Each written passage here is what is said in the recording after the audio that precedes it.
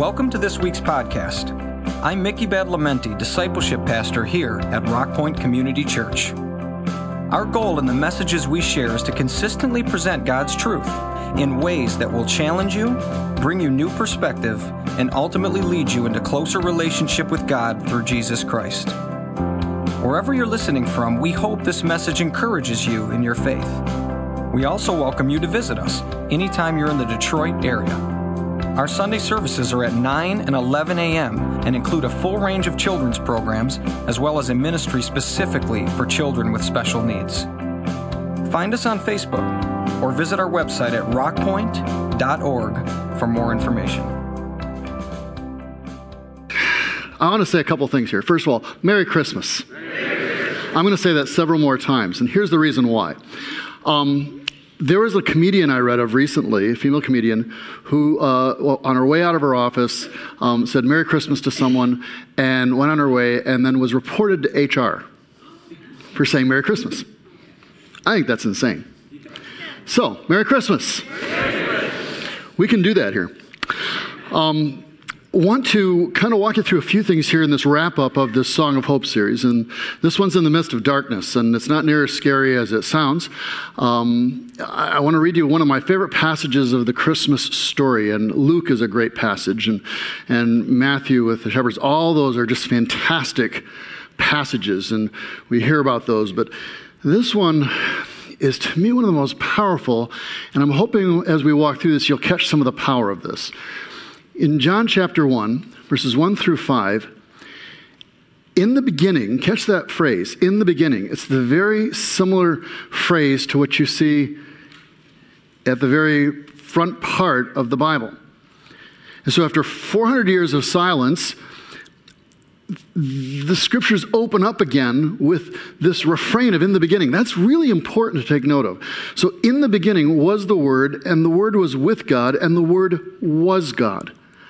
Now, it's talking about all this word stuff, and I was really intrigued recently, and I realized John is talking about a philosophical concept. For the Greeks of John's day, the logos, or the word, was used pretty often. And for the philosopher Heraclitus, the logos, or the word, was this rational principle behind the universe. The word was the source of life, that which gives life its reasonableness. For the Stoic philosophers, the logos, or the word, was the integrating principle behind the universe, that which makes the laws of nature, that which maintains order and gives nature its unity and coherence. So in the beginning was this rational integrating principle, he's saying. And the rational integrating principle was with God, and the rational integrating principle was God. And all things that came into being by the rational integrating principle, and the rational integrating principle became flesh and dwelt among us, is what he's saying here. For the Jewish philosopher, Philo of Alexandria, the logos, or the word, was the agent of creation, the medium of divine activity in the world.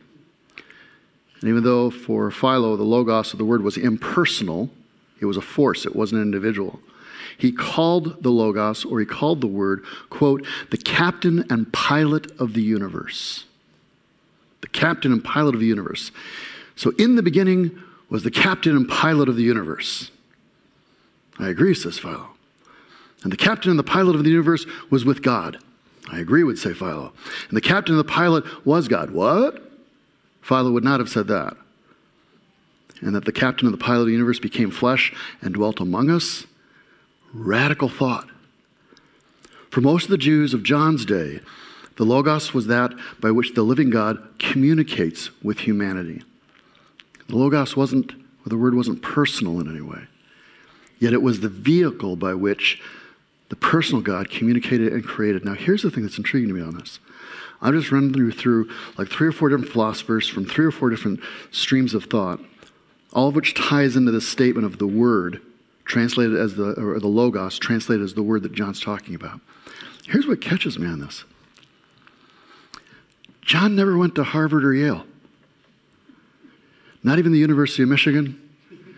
Not even that benighted place, Michigan State. He never went to any one of those. He was an uneducated fisherman. Where does he come up with this stuff? Think about that. He was a completely uneducated fisherman. And he's talking about, in the beginning was the Word, and the Word was with God, and the Word was God, and he was with God in the very beginning, and through him all things were made. Without him, nothing was made that has been made. Nothing. In him was life, and the life was the light of all mankind. And then this part, the light shines in the darkness, and the darkness has not overcome it, or has not understood it, or cannot comprehend it, or cannot put it out.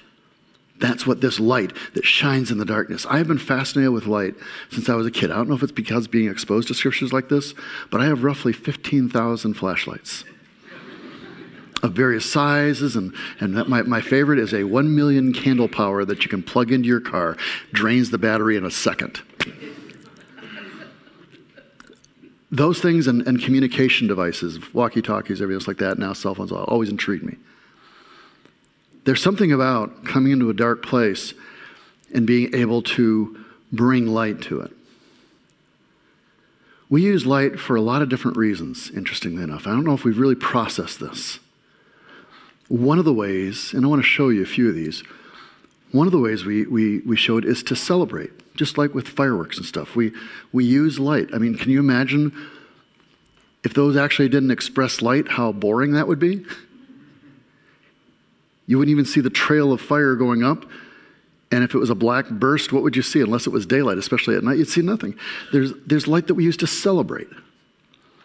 We use light to communicate, like a signal lamp on a ship. We've used it with reflecting mirrors in days past. And so we communicate with light.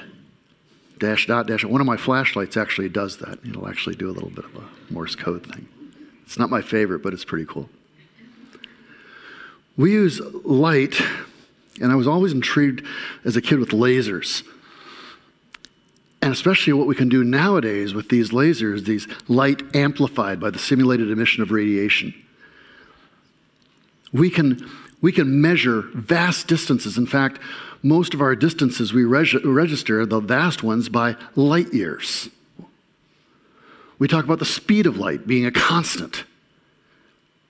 So we use it for velocity. We use it to measure things, even for like when the Apollo project, for those of you who are still questioning the whole moon landing thing, they actually put mirrors up there, and we use lasers aligned with them to reflect off of the moon to measure the distance and the variation of what's going on up there. We use the lasers now powered up to actually cut things and to create things. So with light we can actually cut, vaporize things. We use light to guide us, especially ships at sea. We use the light to guide us and to warn us of the problems and the issues that are out there. There's a multiplicity. I could go on of different ways we use light, but I think the one that is most profound to us probably is that we see by light. We're in a dark place.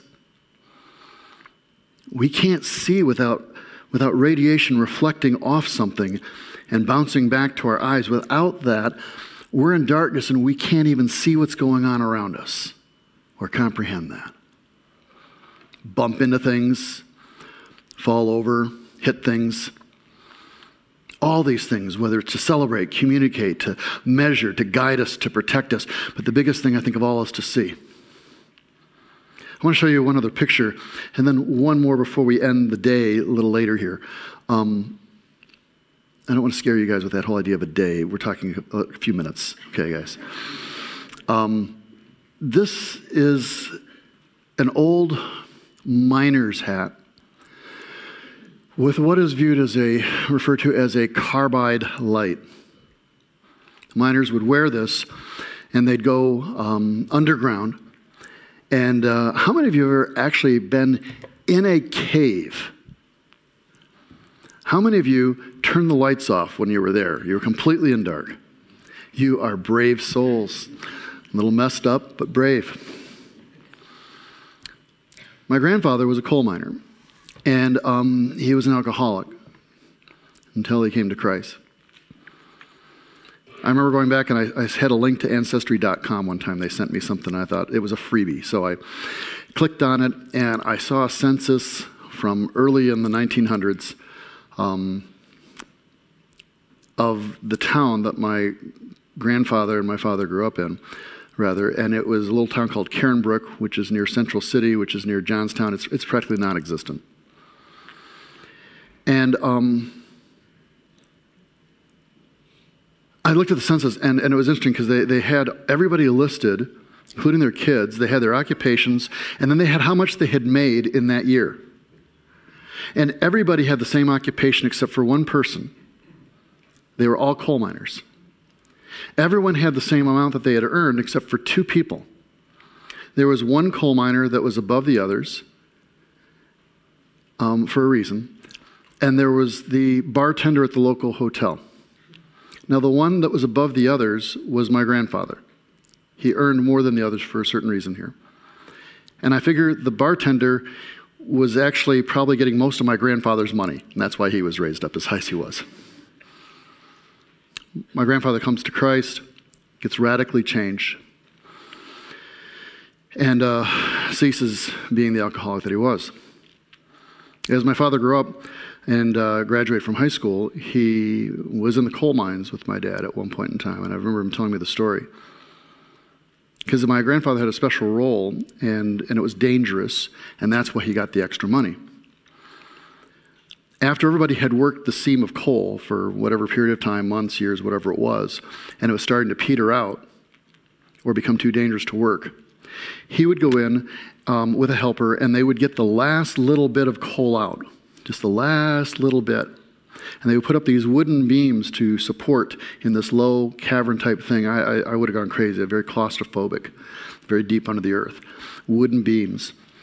And they'd get that last little bit of coal out, and then when it was about ready, and you'd hear the whole time you were working, my dad said you could hear the creaking of the mountain and the shifting of what was going on. And my grandfather was the expert in this. He knew the proper timing of it. And so they time it just right to where it's starting to really get to the point of a collapse.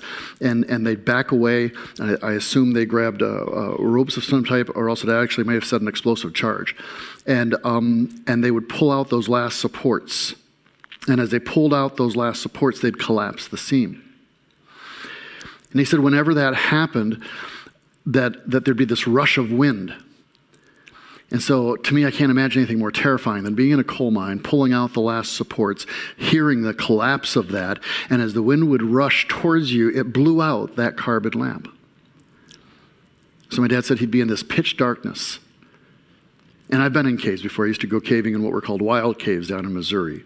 Wild caves meant they were on people's property and you were illegally going into them. This is not to be recorded, incidentally. Okay.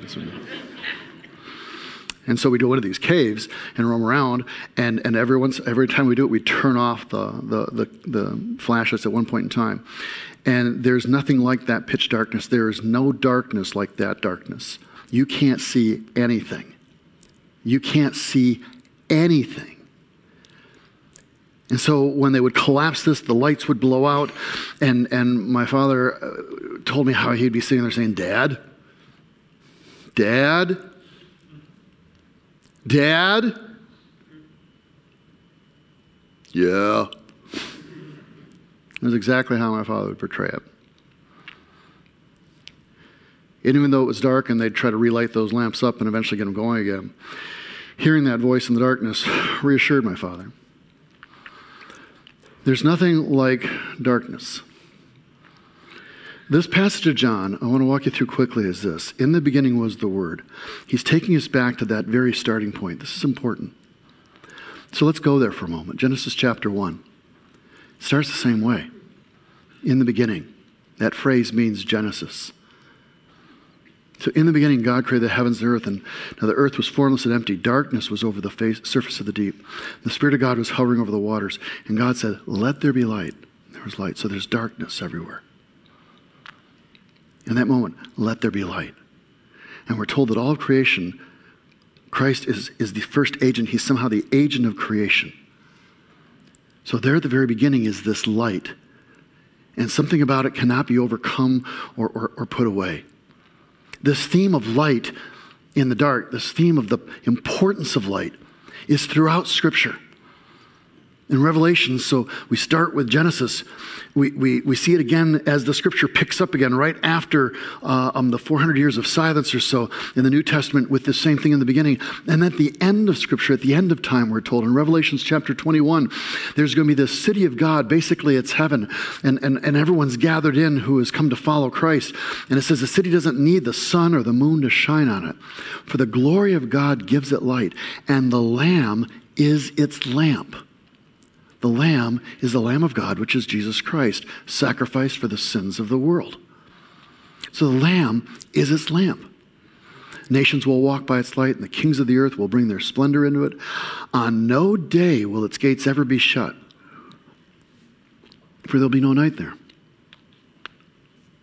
Some of you are historically savvy, and so you know the reason why that's being referenced there. It says, at no time, basically, on no day, will its gates ever be shut? The city gates were only shut on two occasions. One is if there was war and they knew people were coming after them. But on a regular basis, the gates were shut when? At nighttime. At nighttime. Maybe you leave your garage door open through the daytime. But if you're wise, you close it at night. You don't want some little creature wandering on in or some other person coming into the play.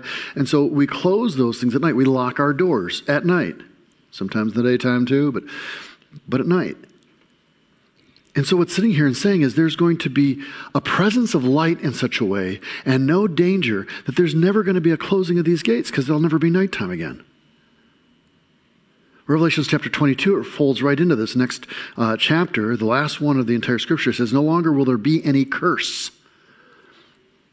I'm not saying that, he's not trying to say, no longer will nobody ever swear at one another or cuss anyone out. That's not what it's talking about. It's talking about the curse that was laid on the entire planet and upon mankind at the fall of man back in Genesis. That there was a curse that was laid on the land. And it says there'll no longer be any curse.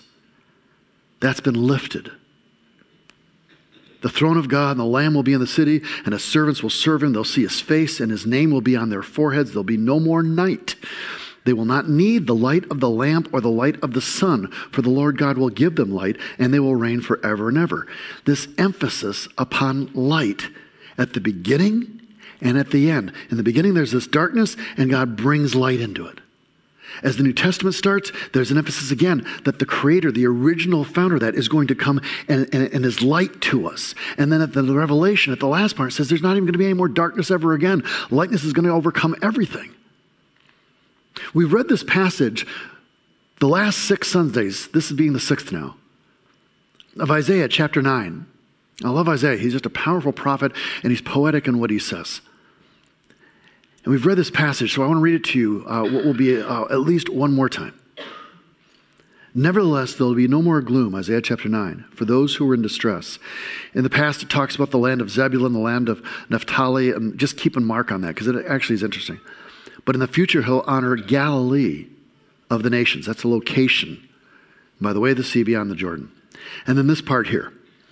People walking in darkness have seen a great light. Of those living in the land of deep darkness, a light has dawned. Walking in the darkness, they see this great light. There's nothing like being in the dark and seeing the light of a farmhouse or something else down the line and realizing that's a place that you can go to for refuge. But living in the land of darkness, land of deep darkness, a light has somehow dawned in that. Now here's the thing that's really interesting to me on this. And I've touched on this, but I want to expand on this a bit. When Matthew is talking about Jesus' ministry in Matthew chapter 4, he references the fact that when Jesus heard that John had been put in prison, he withdrew to Galilee, being talked about Isaiah. Leaving Nazareth, he went and lived in Capernaum, which is by the lake in the area of Zebulun and Naphtali, the same place that was referenced by Isaiah. This is prophecy being fulfilled. In other words, what Isaiah was talking about Jesus Christ. To fulfill what was said through the prophet Isaiah, and it says, the land of Zebulun, land of Naphtali, we have the sea, blah, blah, blah. But here's interesting, see if you can follow this. The people living in darkness have seen a great light, and those living in the land of the shadow of death, a light has dawned. And from that time on, Jesus began to preach, repent, for the kingdom of heaven has come near. Now, when you first glance at this, it looks identical, but it's not. And I know you don't have it close to match together here. So maybe you can flash that first scripture up for them again, Isaiah chapter 9. And if you look at it, it says the people walking in darkness, and they're in a land of deep darkness. Matthew makes a little adjustment. Go to Matthew now. And it says in this one, people living in darkness, not walking. Now they're living in that place. There's not a progression of walking. They're just stopped. They're there living in it. There's no attempt even to get out of it or ability to, because in this next one, it doesn't even say deep darkness. It says shadow of death. Things have progressed now from people that may have at least been walking or there was a deep darkness to now living in this place. There's a settledness in the shadow of death. This is us. Where we live. In this place of death and destruction. And in the midst of this, it says there's going to be this light that's going to penetrate and come in, just like that doorway picture we saw earlier, where everything's dark, but there's suddenly this light that comes through and pierces the darkness. David at one point in time is celebrating a win. And he has a whole song he sings in 2 Samuel in the 22nd chapter. But one part of it says, "You, Lord, are my lamp. The Lord turns my darkness into light." He has a vision of God in this way. Going back to John, though, this fisherman turned philosopher. He talks at one point in time, as he reveals Jesus' own words, because Jesus picks up this theme in John chapter 8. When Jesus spoke again to the people, he said, "I am the light of the world. Whoever follows me will never walk in darkness, but will have the light of life." In the 12th chapter, same book, 42nd verse, "I have come into the world as a light, so that no one who believes in me should stay in darkness." Jesus sees himself in this way. He has a clear sense of purpose, and one of those primary purposes is to bring light to dark situations. In 2 Corinthians, Paul picks up the same thing that David picks up in the Old Testament, Paul picks up in the New Testament.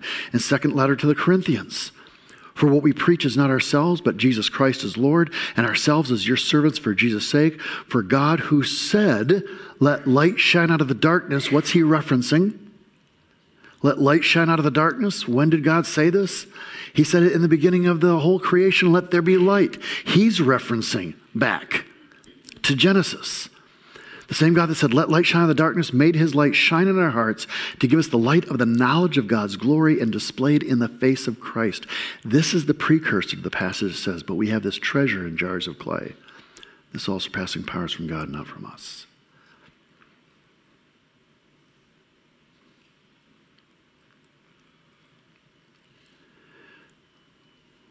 We live in darkness. For some of us, we prefer to live in darkness. There's a website called the Experience Project, and it describes itself as the place to share, quote, "life experiences from people like you."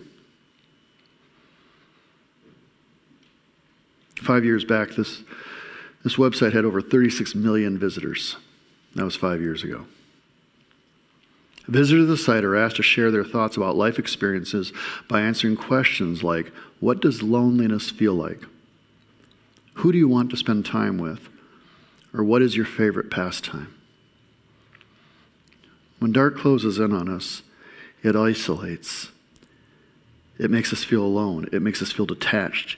It makes us lose our bearings. We're not sure what real and what is not real, what direction to go, how to move, where any help comes from.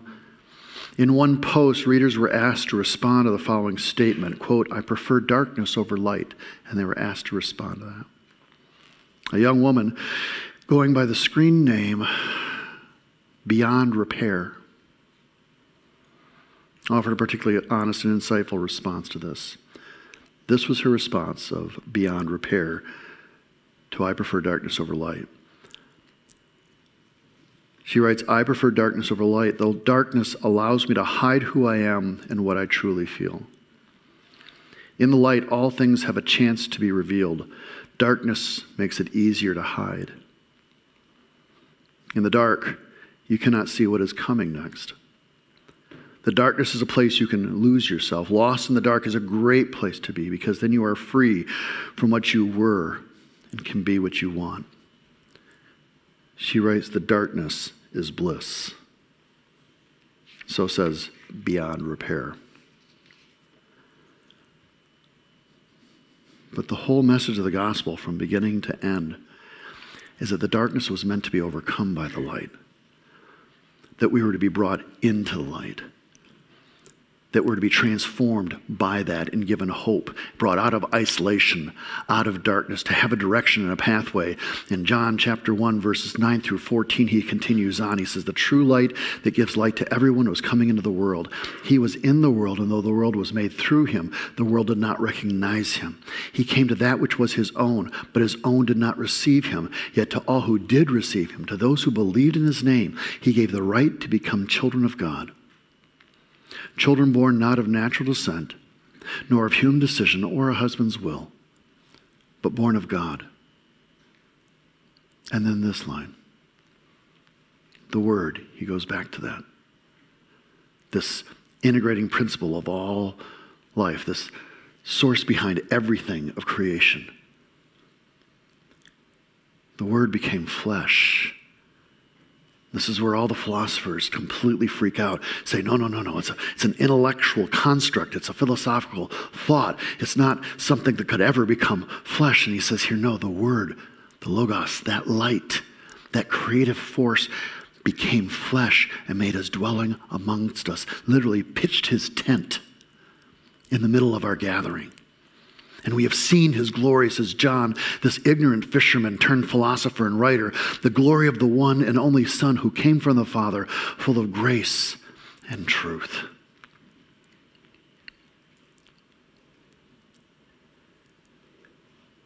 There are two gatherings of us here today.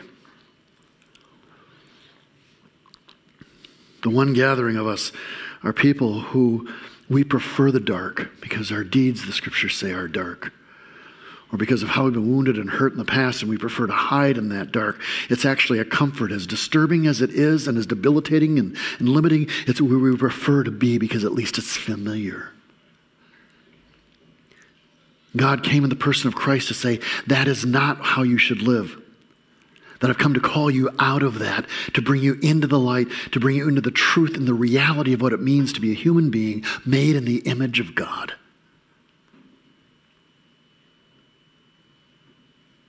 And that's what this whole holiday is about.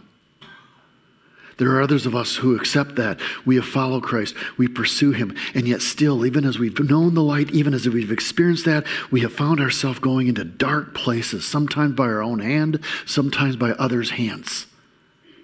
That we find ourselves in this place of darkness.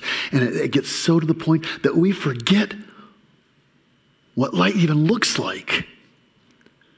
We forget what the presence of God even felt like. All we can see is the darkness gathering around us.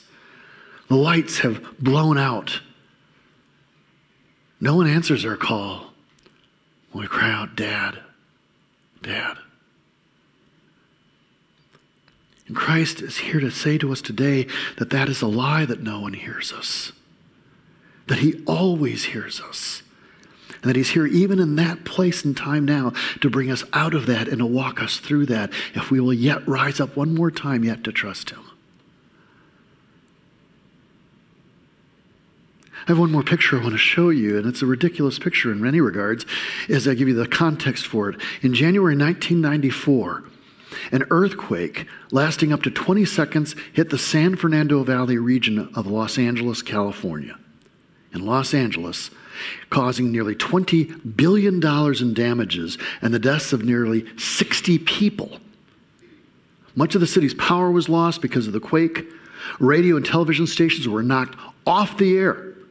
That night, the Griffith Observatory in Los Angeles began to receive odd phone calls from panicked citizens reporting a, quote, strange sky.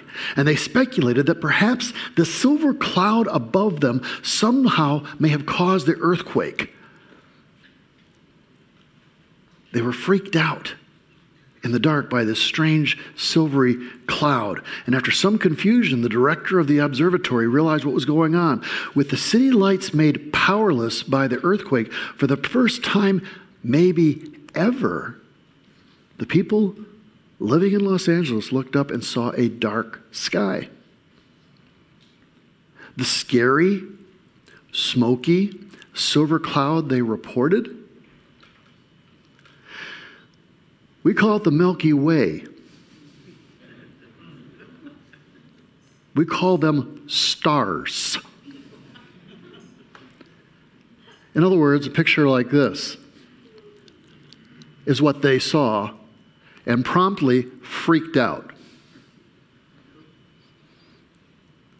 Today, 2/3, I'm told, of the United States population and 1/5 of the world cannot even see that picture and that view because of the light pollution that we have.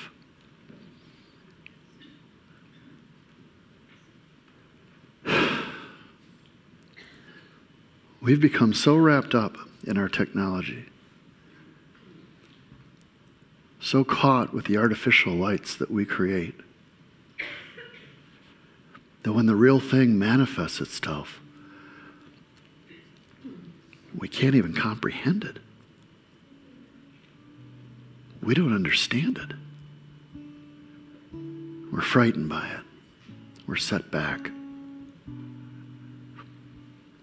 From Genesis to Revelation, we're told that light is an expression of God. After 400 years of silence, John, this fisherman turned philosopher, begins to speak about this light again. Jesus identifies himself as this. David prays for it. Paul cites it as the central thing going back again to creation. This is woven throughout the scriptures, and all this comes in the form of a baby in the midst of a manger. God in the flesh, there to pitch his tent amongst us, to walk amongst us, to become the Lamb of God, sacrificed and slain for the world, to bring light to those who may not even want it, who don't comprehend it and fight it, and many won't. But there are some who do. And this morning, if you're one of those that you can sense even at this holiday season that God is calling you to follow him, to embrace him, then I want to pray with you. And if there are those of you who have been followers for years, but you've lost sight of this, the twisted darkness of the society around us has blinded you to the glory that is God in his universe, then to that end, I also want to pray with you. I literally want to pray with you.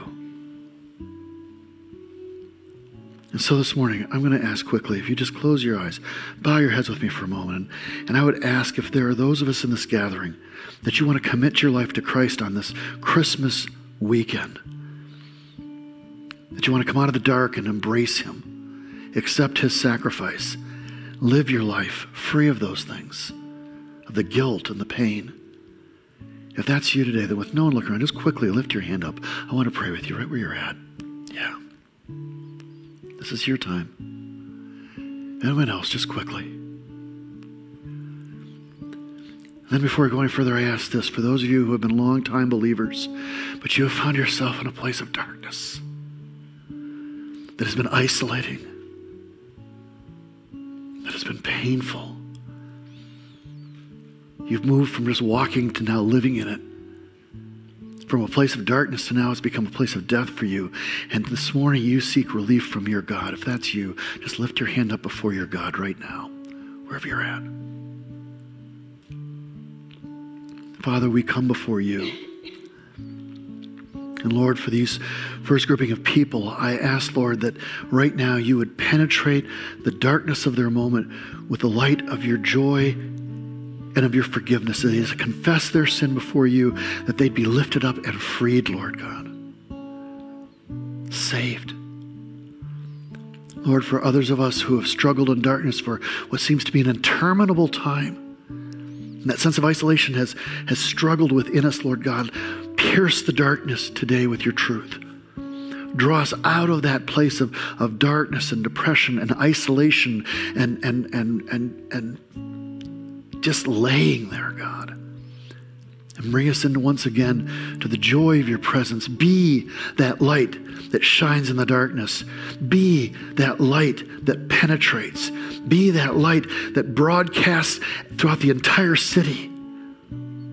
That those who follow you would no longer know darkness, but would know your truth, your freedom, your grace, your joy, your love, your forgiveness, your sacrifice. They would know you. Shine on us.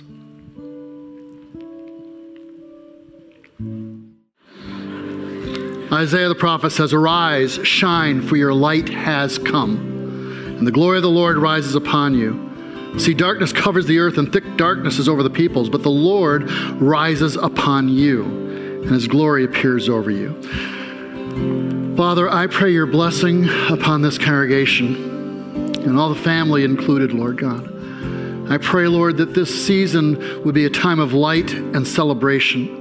I pray, Lord, that as we receive your light, that we'd go into this new year with a fresh perspective. We praise you, we honor you, and we lift you up today. Jesus Christ, our Lord and our King. In your name we pray.